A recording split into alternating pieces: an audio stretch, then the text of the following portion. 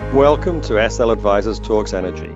I'm Simon Lack. At SL Advisors, we invest in energy infrastructure. We read about energy. We talk to people in the energy sector. We write about energy. We explore how the shale revolution is leading to American energy independence and how climate change is impacting how energy is produced and used. Nothing we say should be construed as a sale of securities, which can only be made through the relevant prospectus. In this week's podcast, I'm going to discuss why MLPs may be at the beginning of a long rally. Energy is the most hated sector in the S&P 500. It's closing in on being the worst performing sector out of 11 for the past 10 years. The shale revolution has created so much abundance in natural gas that the companies involved in drilling can't make any money. Chevron just took a $10 billion write-down, half of that for natural gas assets in Appalachia in Northeast United States. Chesapeake, Range Resources, Southwest Energy, and others have lost 95% or more from their peak prices.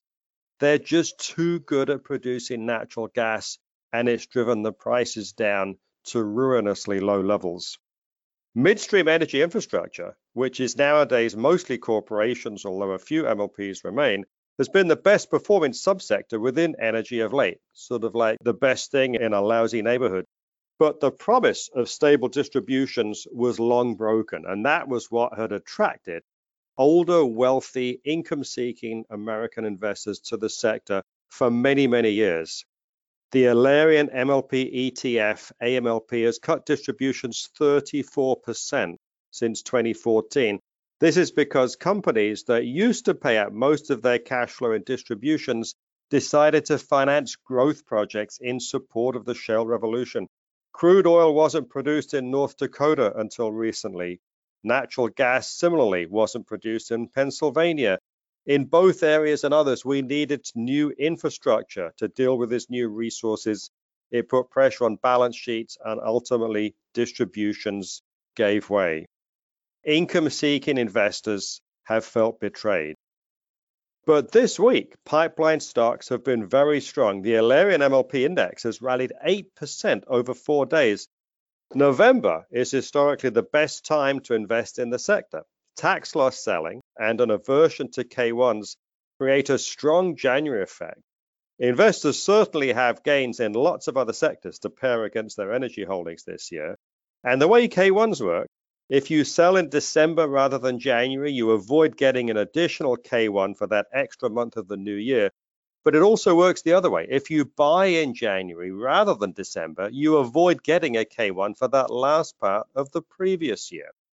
Both of these factors cause downward pressure at the end of the year that flips to upward pressure with the new year. In November, we did many calls with investors who were despondent, ready to give up. The Alerian MLP index peaked over 5 years ago in August 2014. Recently, it was still 45% off its high from back then, while the broader market keeps making new highs regularly. But absolute performance has been pretty good this year. Our American Energy Independence Index, the broadest and most representative index of North American pipelines, is up 17% for the year. MLPs have lagged a good way behind, but that's because MLPs have many problems. They have a narrow investor base that generally wants income, so those distribution cuts have persuaded many of those buyers to abandon the sector completely. But corporations now dominate, not least because they have a much bigger investor base. Corporations also have better governance that protects investors from self-dealing by management. We've seen this in the past from Energy Transfer and quite recently from Tallgrass. But all these negatives are well known and they have to be fully reflected in prices. What isn't reflected, but what is coming, is growing free cash flow. We wrote about this a few months ago in the coming pipeline cash gusher. Pipeline stocks are spending less on new projects and getting more out of existing assets. We expect free cash flow to soar from virtually flat last year to the low 20 billions next year and $40 billion by 2021. Some of the recent buying reflects this growing optimism. We're not the only investors to arrive at this conclusion. Sentiment remains very cautious, if not negative, towards the sector, which is just what you want as a buyer during the early stages of a recovery.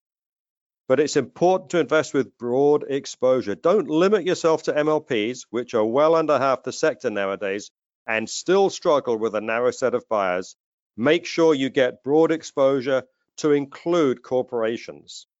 The American Energy Independence Index is the perfect index to follow. Thank you for listening to SL Advisors Talks Energy. To find more episodes like this one, go to our website, sl-advisors.com. There you can sign up for our blog, watch videos, and webinars. Follow us on iTunes and Spotify, and follow us on Twitter @SimonLab.